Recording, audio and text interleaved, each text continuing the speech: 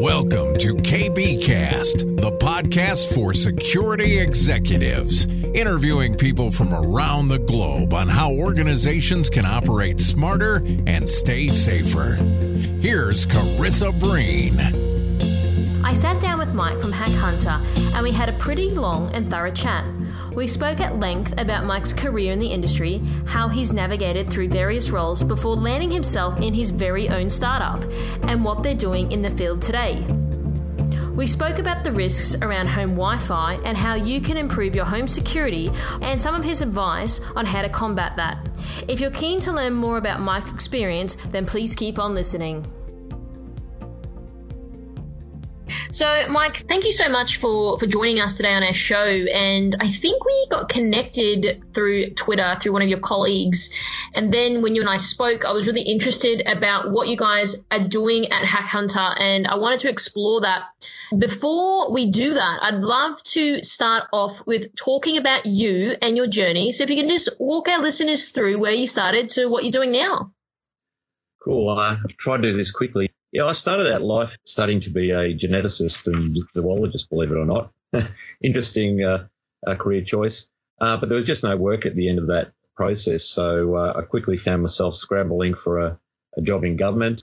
I was fortunate that the department I worked in was computerising. It was actually the first early days of social security computerisation, or as Centrelink as it's known now. Okay.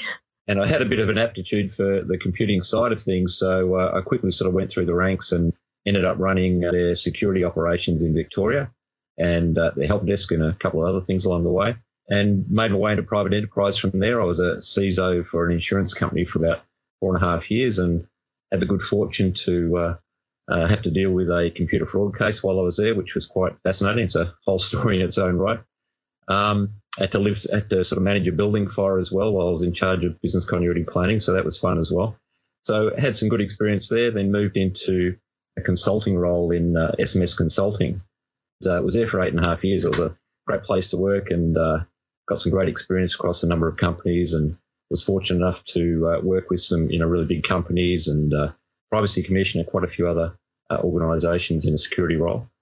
So that was good, and I basically set up their national security practice for about 8.5 years there. Then moved into our own business called Linus Information Security Solutions.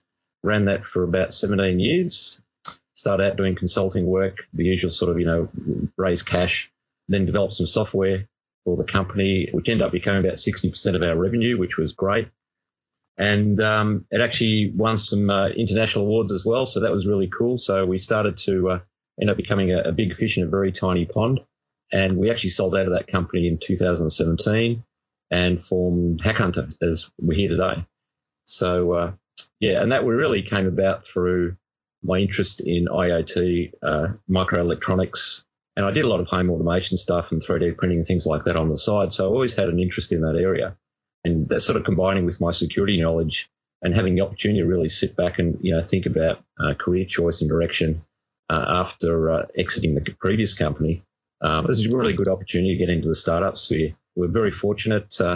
My wife, Tracy, who's been a fantastic advocate of the startup industry and got us involved in that space through StartMate. We were selected into the StartMate cohort in 2018 and also got selected into the SciRise Accelerator program in the following year, so in 2019. So, that was a great experience and really helped set us up for HackHunter. Wow, that's really interesting. You talk about a building fire. I don't know many people have gone through something like that in terms of a BCP perspective and a DR perspective. Yeah. So for the record, people listening, that Mike was telling us before he jumped on that he does have a 3D printer going on in the background. So it just goes to show that 100% what you said in terms of you're well versed in this space and you absolutely love it. So when we did originally speak, I was really intrigued by what you guys are doing for two reasons. One, just purely about what HackHunter is doing, but then because of the relevancy of what's happening in the market. So can you just explain to our audience what you guys do and the outcomes that you're getting for clients? But then I believe this is so relevant because what's happening in our world at the moment, as you could talk through quite intelligently. So I'm really keen to dive on into this. Yeah. So what HackHunter is all about is we've built if you like, a technology that detects and tracks Wi-Fi with precision.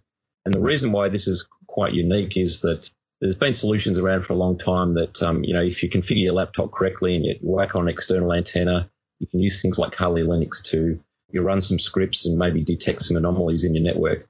Nobody's built a sort of a handheld portable device that's capable of doing this on any decent scale. So if you've ever been involved in doing, say, a Wi-Fi audit, you'll see people walking around with one hand trying to carry a laptop, another hand with a pen and paper, and carrying their charger and other kit in a rucksack on their back, running around the office, having to stop every couple of hours to recharge their battery, having to put the laptop down so they can type some notes in as they go. And even that technology is not good enough to even track down some, if you like, occurrences of malicious Wi-Fi. So it's a very cumbersome, very difficult thing to do, particularly if you've got a few buildings to do, quite a lot of floors. So the large organisations really kind of suffer with this. Plus, there's also people who are in the penetration testing industry and so on do a lot of Wi-Fi work. So they need some devices that can do this well, can do it ergonomically, if you like. So what we developed is, think of it as we built a high-speed packet analysis engine on a chip. And what that enables us to do is that it's a bit like having Wireshark in your pocket. You can basically create a template and say, I want to make this device track down and look for a disgruntled employee by typing in the MAC address of the phone that they previously used, and it'll actually find that Wi-Fi pattern. It'll actually let you track that person down. You could say, I just want this device to tell me if somebody's attacking the network, and it'll do that. But very importantly, it'll not only detect it, but it'll actually let you walk around and track down the actual perpetrator or the device that's actually causing the problem. I'm not sure if you can get a visual, but that's the actual device, the little handheld tracking system that we use. So, and of course, it runs on batteries for about 6 or 7 hours or up to 12, 15 hours, depending on the battery you use. So you can do a full day's audit, and you can not only track things down, you can actually note them on the device, what floor I was on, did I find a bad guy or not, etc. And I think probably the most important thing to appreciate here is that a lot of people believe that, their routers are already protecting them and, we're detecting anomalies in corporate networks all the time. But they don't have the necessary technology to actually pinpoint the precise issues or the precise device that's causing it. So I'll give you an example. If I can actually hide a malicious Wi-Fi device in clothing, or you can have it in your bag, anywhere in a pocket, that doesn't matter. You could hide in the ceiling, you put in a pot plant. They're tiny battery-powered devices you would never find unless you had the ability to track these things with precision. So even the big companies who have some very sophisticated networks that can triangulate on devices that they can find, they can only tell you that device is like within a 5-metre sphere. They can't tell you if it's hidden in the ceiling or in the floor or in somebody's clothing, in somebody's pocket or their bag, whereas our device can track that down in seconds and find the perpetrator. So it's actually quite valuable, and some people may not be aware that the number of incidents that occur with this, but we did a floor walk exercise with one of the big 4 banks. We were testing out our gear. We actually found a device hidden under the floor. We found a potential state actor. We found a device hidden in a gym bag on the corner of the floor that was transmitting. And when we went up to it to actually find out what pocket it was in, it actually was remotely turned off. And this is all within a 2-day audit. That audit's only typically run once every 3 months. So you can imagine how often this occurs in organisation, particularly with thousands of people, or potentially if they've got very confidential or important information at hand. So it's quite a big task for people, and certainly a growing issue, not just for corporates, but for when people are travelling or away from the corporate environment. So what happened with the situation with the gym bag? Just curious. Yes. Well, basically there was nobody physically in the area, which was interesting. So that in itself is kind of like, plant something where nobody can be identified. And then when it got turned off, of course, all we could do at that point was to try and identify the actual source in the bag. But a separate team in the bank were called in to investigate that. So I wasn't privy to those final details, but I'm sure they investigated it very thoroughly. Yeah, and similarly with, there are a lot of these things aren't big issues. For example, some of the devices we found were, just purely old equipment that they forgot to turn off that was, stuck in a corner, or people who were hotspotting their phones and doing things they shouldn't do in the work environment. So a lot of it was innocent as well, but certainly a significant proportion is a big concern for these organisations. And that's in a controlled environment where the organisations have, very sophisticated networks and controls. even in those environments, they're still very vulnerable. And I think that's one of the problems with Wi-Fi itself, is that people don't realize how vulnerable the protocol is, that it's actually quite open to abuse. And it's unlikely to change for many, many years, even with the new standards that are coming in. So it's been a problem for a while. I think it's going to become more of a problem. In 2021, it's predicted that over 50% of all internet traffic will be via Wi-Fi. Mm-hmm. So that's a statistic put forward by Cisco, actually. So that'll give you an idea that even with cell networks and 5G and everything else out there that we're using to connect to the internet, Wi-Fi is still the dominant form, and it's actually growing faster than any other. So, that's an important note to take, is that this problem is not going away. So we spoke about controlled environments. Let's talk about uncontrolled environments. And I think it's pretty interesting time to be having this chat with you, Mike, because as we spoke about, we're talking more about now that people are working from home, and you sort of raised some very interesting concerns about some of the issues that are now arising. So can you talk through a little bit more from that perspective? Yeah, sure. So when you're in a corporate environment, you'll connect to a protected Wi-Fi network that usually has some pretty strong controls, certificates and a whole number of other things that might be used to connect to make sure that valid devices are connected to the network. But what people don't realize is that there's two parts to this. One is that even in that protected environment, you're still vulnerable. And secondly, you're even more vulnerable when you're at home or away from the office. So to give you an idea of how vulnerable people are, probably the easiest way to describe it is to talk about something called a man-in-the-middle attack. So if you're familiar with devices like Wi-Fi pineapples, these are devices that can generate fake access points. In other words, they look like the corporate network, but they're not the corporate network. So the way these man-in-the-middle attacks work is that all of us have a phone or a laptop, and I'm sure right now your phone remembers your home network. Is that the case? Like if you walk home, it'll automatically connect to home Wi-Fi? Yeah, I would say most people have that as well. Yeah. So what that means is you might ask the question, how does your phone automatically know to connect to the home network when you get home? And the answer is actually pretty simple. Your phone, roughly every 10 seconds, sends out a little blurb called a probe request saying, hey, home Wi-Fi, are you here? Hey, home Wi-Fi, are you here? And the minute it gets a response back saying, hey, I'm your home Wi-Fi, they connect, they exchange credentials, and the connection's made. And that all happens automatically. The phone's still in your pocket, and all of a sudden you're connected to your home network. So what a man-in-the-middle attack does, it actually sits and listens for those probe requests coming from your phone. So your phone, even when your phone is at work, if it's not connected to a Wi-Fi network, it'll be saying, hey, home Wi-Fi, are you there? Hey, home Wi-Fi, are you there? So as a hacker, all I do is listen to that. I then create an access point that looks like your home network. And when you walk past it, you'll automatically connect to the hacker's network. Mm-hmm. And then I can have full control of your communications to the internet or wherever else we want to channel those communications. So I can create fake DNS locations, fake web servers, fake banking pages, anything I want that you might want to log into, or that even is automatically happening on your phone. So your phone is actually talking to the internet all the time. So automatically that we can then sift and collect all that traffic coming through from that phone. So it is a big problem. So if I just sat in a cafe next to the front of a big office block, I could probably capture a lot of credentials of corporate employees. And if you take that to the home situation, there's even less protection for people at home. So what do you think corporations are doing? Because I'm assuming that they know this is an issue. Mm-hmm. What are they actually doing to control some of these concerns that you've just raised? And ultimately it's hard because in a normal environment it's a bit easier, but now people, they don't really have a choice. Their staff have had to work from home. So are they managing this? And if they are, how are they going about doing this? Yeah, so, all good corporations will have some standards, security standards that they want people to abide by when they're working from home. And most of those are quite sensible, but there's unfortunately not much the corporation can do from a determined attacker with the right techniques. So most corporations will ask their employees to use VPNs or virtual private networks to connect into their work environment so that all the traffic is encrypted between those 2 points so they can't be eavesdropped on or intercepted during that transaction.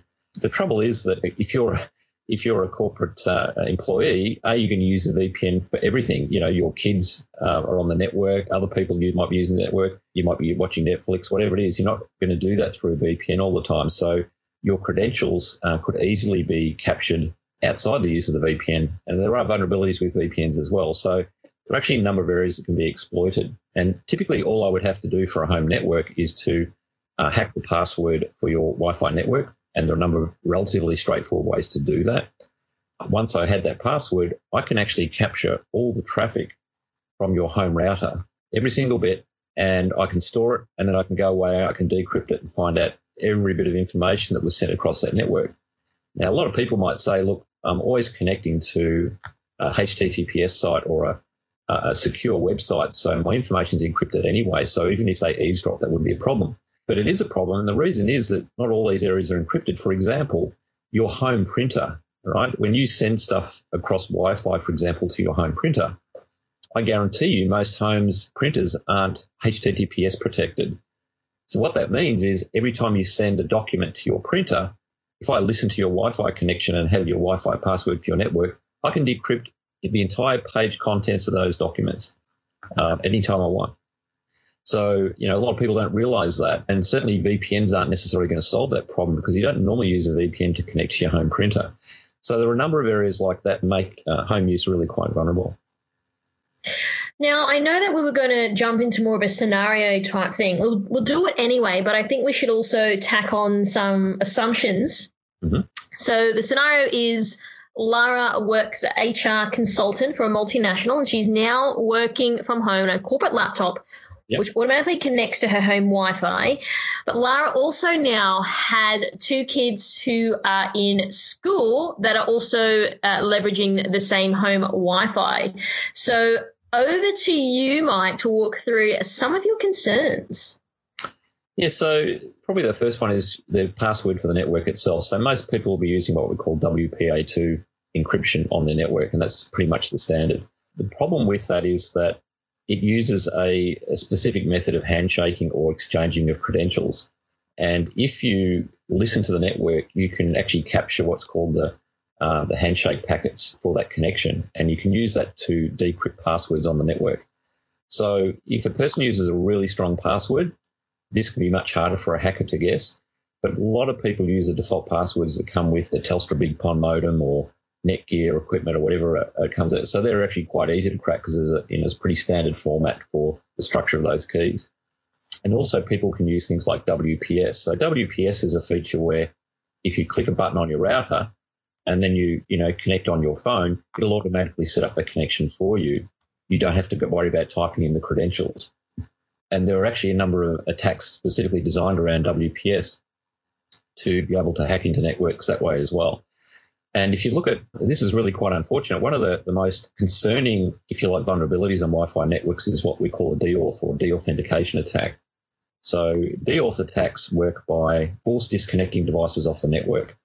What happens if I ran a DAuth attack, for example, on your home Wi-Fi or her home Wi-Fi network, what will happen is all her network equipment will disconnect from her Wi-Fi and she won't be able to get access to the internet or a local network, anything connected via Wi-Fi. And that will continue. She'll never be able to connect those devices as long as I have that device running, generating what's called DAuth packets. Now, those devices can be bought for China for a few dollars, and they're very easy to make. I've built plenty of them over time. And unfortunately, the vulnerability that causes that problem, which is known as unencrypted management frames, causes the issue.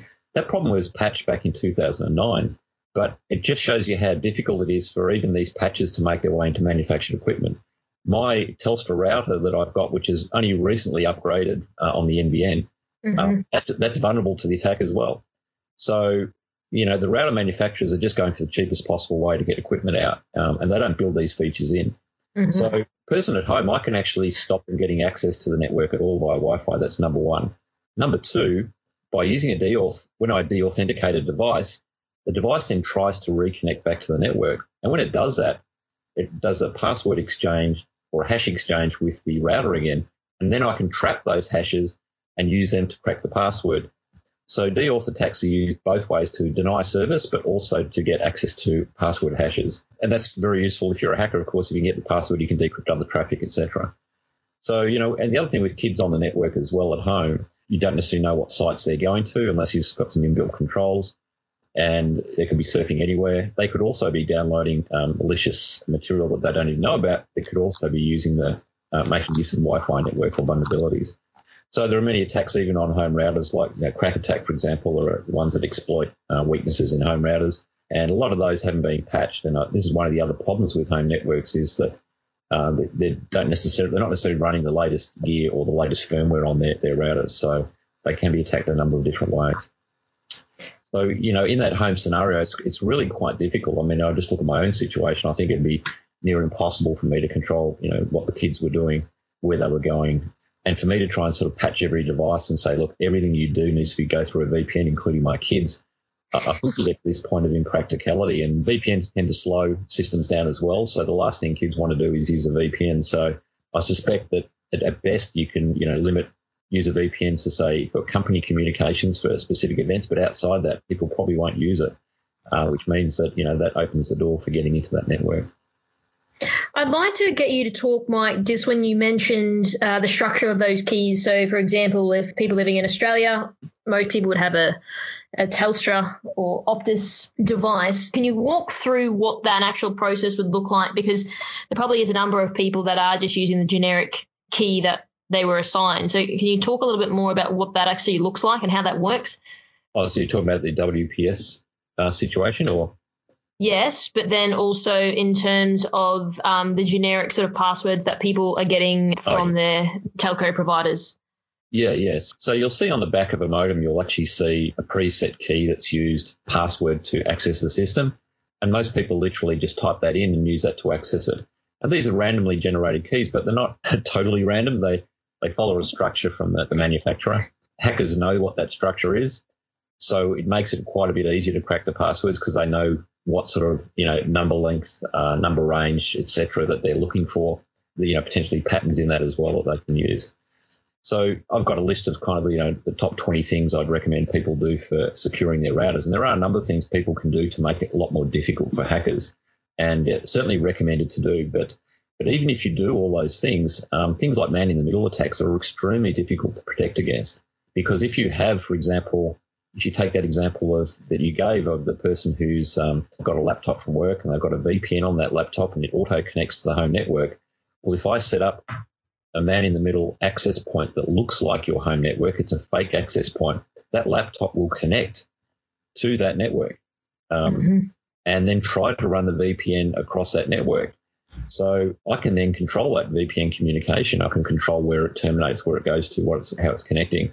And even if it doesn't successfully connect, there are ways to capture information from that laptop prior to the VPN connecting. So there is, depending on what ports are protected under the VPN, depending on what some of the other technologies that are used, VPNs aren't a fail-safe for all communications. They tend to only protect certain communications and let other stuff pass through. So if, for example, you're connecting on a VPN, for example, and it takes a couple of minutes for the VPN connection to go, your phone or laptop could already have exchanged kilobytes, megabytes of information with the internet prior to that VPN connecting. So there's always this, opportunity before you connect where you're vulnerable, and also you've got to make sure you're connecting to the right network in the first place. Mm-hmm. So they're probably the key ones for home Wi-Fi. But yeah, denial of service is another one. So just nuisance value too. So if you did say a DAuth attack on a home network, that that can be quite annoying. You certainly wouldn't get much work done if you're reliant on Wi-Fi if somebody had one of those devices going. And I've had to deal with cases in real life where people have been domestic disputes where they've had people who understand this technology and been causing havoc on those households. So, there are malicious cases too where this occurs, not just out sort of, corporate espionage, but certainly people who are trying to create harm. One of the things I thought was really interesting that you mentioned was the manufacturers and their equipment trying to find the cheapest way. So do you think that this will evolve, that they'll try to make their equipment better? I understand their reasoning because no one wants to pay more money for stuff, but then ultimately it's opening up that sort of attack vector anyway. But do they kind of just think, well, it's not really my problem, I'm just manufacturing the stuff and then I'll be done with it? Okay, interesting. You hit the nail on the head. I'll give you some real case examples of discussions I've had. I was involved in a review group that was reviewing the whole smart card industry for banks. And I had the heads of the banks in this room, and we were actually running a workshop with them talking about, embedding chips to actually make fraud disappear amongst, credit card transactions and really improve, reduced risk dramatically. And we got into this conversation. The conversation was really simple. It was, this is how much our risk insurance costs. This is how often people defraud the credit card. This is how much money it costs us. If we were to actually spend another $2 on every plastic card that goes out, that would be way more than what we're spending on insurance. So the equation was actually black and white for them. They just said it's just not worth it. There was absolute recognition there was a growing problem. But what's interesting, that equation does tip. So the price of smart chips comes down. So the cost of securing the card gets to a point where it's easier. And secondly, online transactions increase. So you get to this crossover point on the graph where they must do it. And that's actually what happened. You saw that we replaced magstripe cards with chip cards, for example. And that's because the cost was, there's negligible difference, or the difference was still cheaper than the insurance cost. So the banks will do it, but the financial equation has to work. So it's a very similar thing with the telcos. And I had a really interesting discussion with a company that builds FPOS software for the banks and for merchants. So they build a very secure software stack. So, if you want to buy some stuff from KFC or, the local supermarket, whatever it might be, and you're doing an FPOS transaction, you can have wireless terminals that will send information back to the register and, open the internet and do the transaction. So we actually approached them and said, look, this is a classic environment where you need HackHunter to, help protect somebody who, for example, somebody who went to a coffee shop, didn't like their coffee, decided to cause havoc on their networks and stop all their FPOS machines working and knocking out wireless. So he said if you had a HackHunter, you could detect that straight away and find the perpetrator. Their answer to that was, we reckon there's about 5% of transactions that look dodgy, or not so much dodgy, but situations where people are causing havoc on the network where we need that. And in those cases, it's not our problem, it's the merchant's problem. So they basically said, look, we provide the software or we provide the equipment, but we're not responsible for solving that problem for the cafe. So the person who would have to purchase that solution would actually be the cafe owner. And the cafe owner doesn't really have the expertise or understanding of what's actually going on in the first place. So you have this really, big divide, if you like, between people who do know what's going on, have the opportunity to fix it, simply have no financial motivation to do that. And as long as they can pass the buck on to a person and let them be the ones to deal with it, they will continue to do that. So it is potentially, over time, we might get a situation where the public become far more educated on security. They will understand what those issues are, and they will insist on manufacturers providing those features or only buy devices with those features. But, it takes quite a major awareness campaign. Not only that, it requires probably, unfortunately, a lot of people to suffer in a security context before they realize they need this. So, that's kind of, unfortunately, the world we live in, where, you get to that threshold, you need to have that level of pain. I agree with you, absolutely. And that, unfortunately, is the case before people start listening that something quite severe needs to happen. Do you think that even in the future, they may even sort of bring in like manufacturing standards for this type of equipment? Because then it's sort of, they're meeting them halfway. Yeah, so, to give you a bit of a history of this particular vulnerability in routers, as I said, it was discovered a long time ago, and it was actually the community put a patch forward in 2009. Mm-hmm. So now, interestingly enough, Microsoft were one of the first companies that patched it, because it has to be patched in the end device as well as the routers. It's not something you can just do in one piece of equipment. So what happened was, believe it or not, Apple were the problem. So back in 2009, Apple refused to put this software in their iOS devices.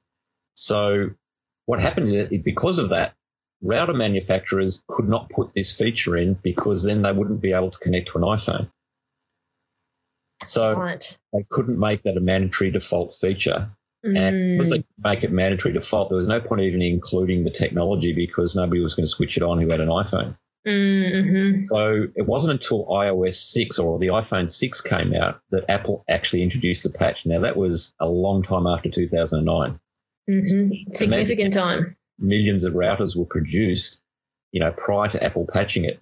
So the Wi-Fi consortium since then has said things like 802.11n, the Wi-Fi standard, when that came out, was suggested that encrypted management frames, which would fix this problem, was the standard part of that router firmware.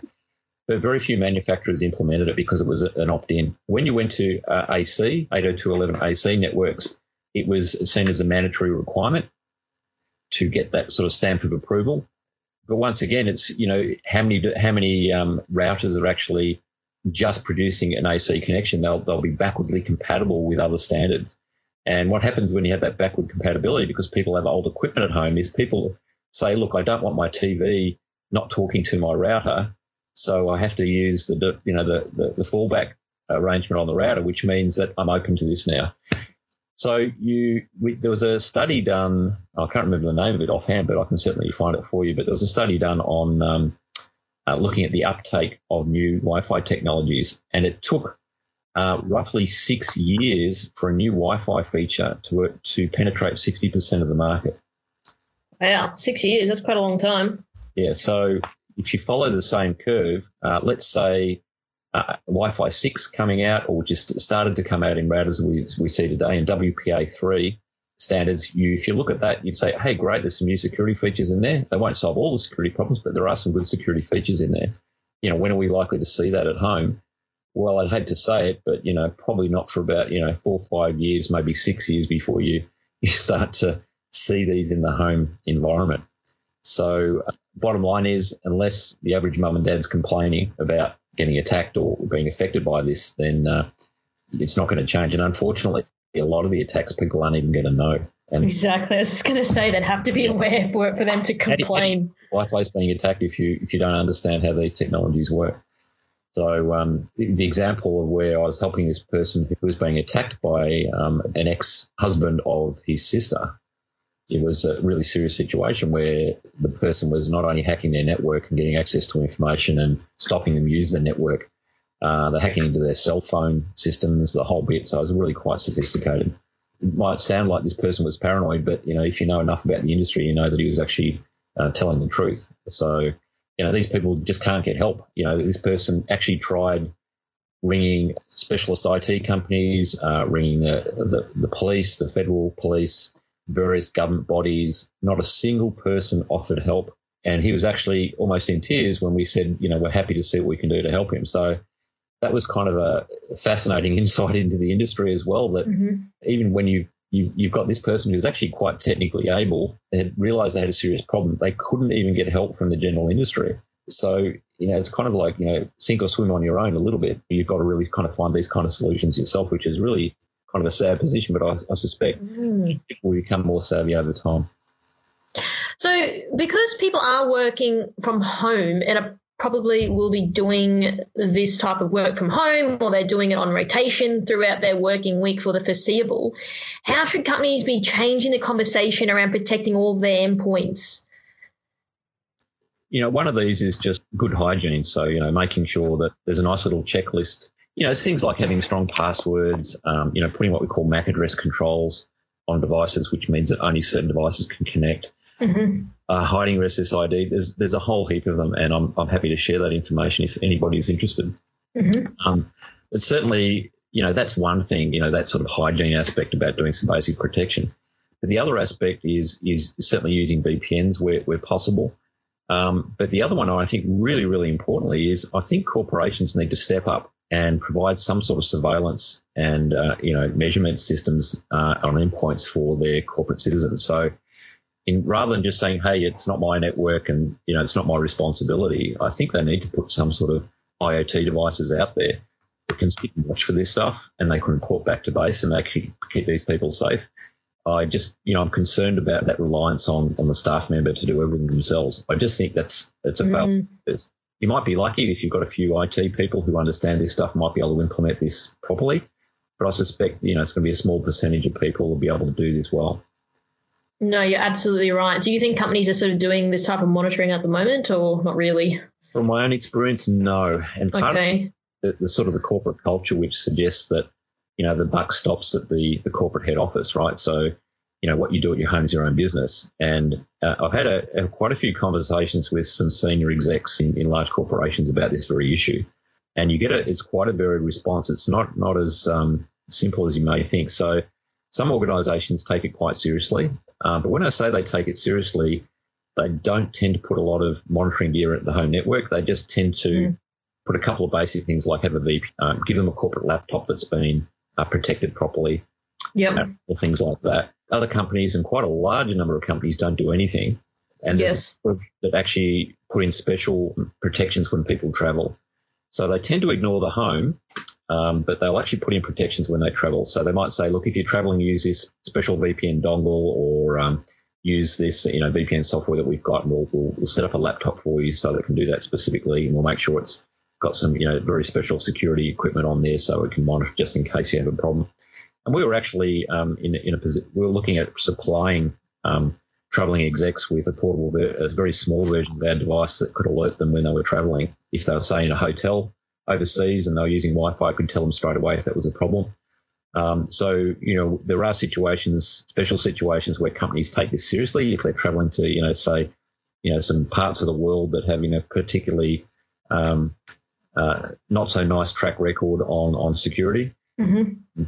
And there's a group called Dark Hotel, who is this is a professional group who go around hacking people at hotels. So it's a pretty serious problem for people who are traveling. Mm-hmm.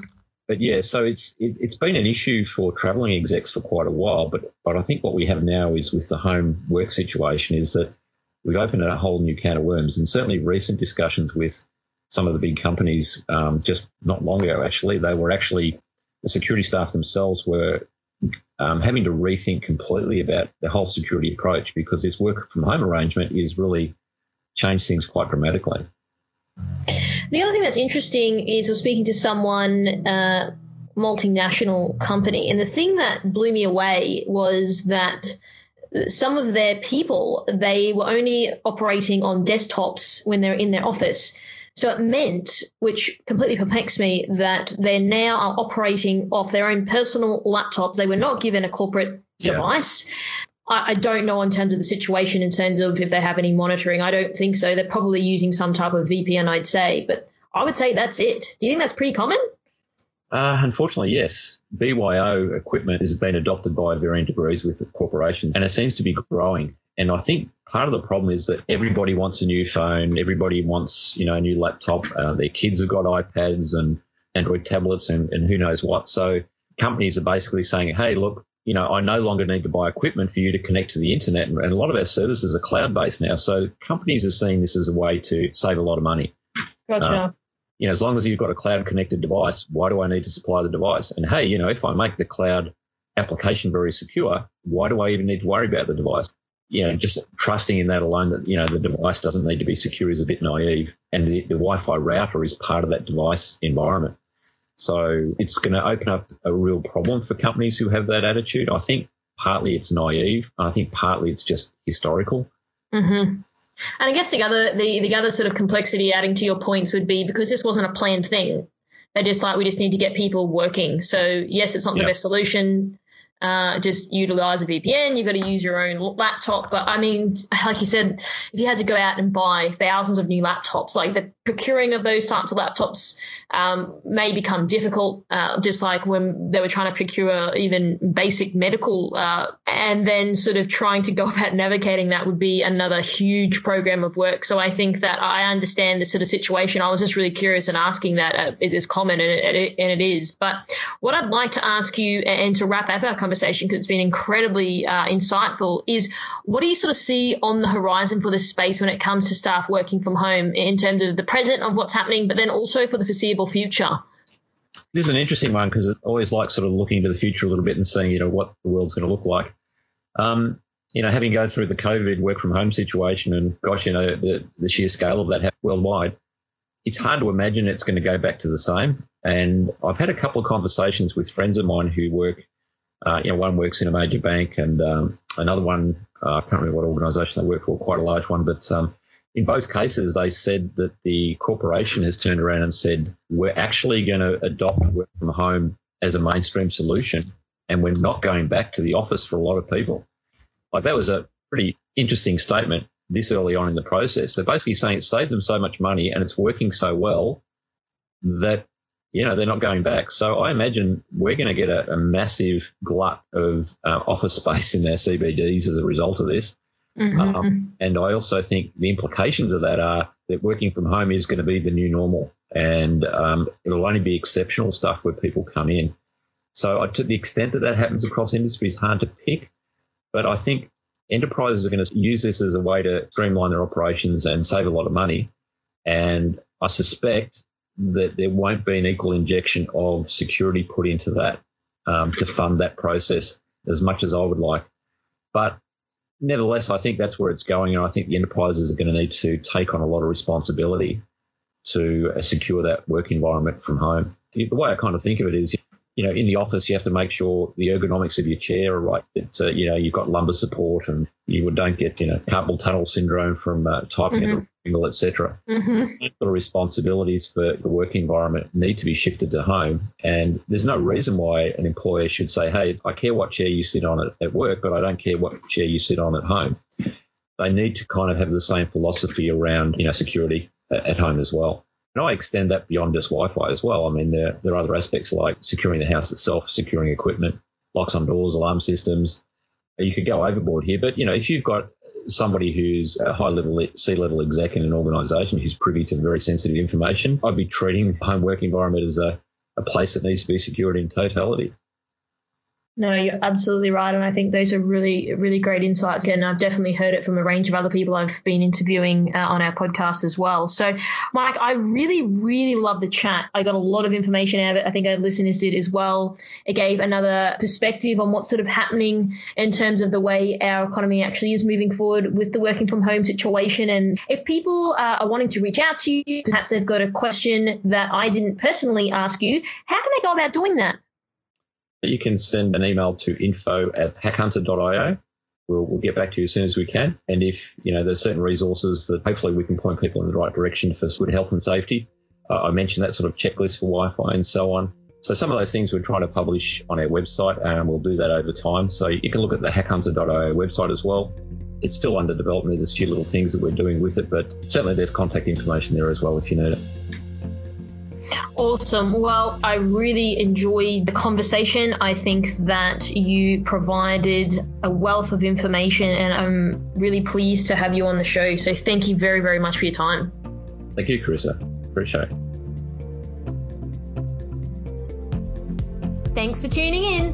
As always, we hope you got some new ideas or ways of thinking from this episode. And remember, you can always reach out to our guests if you do have more questions.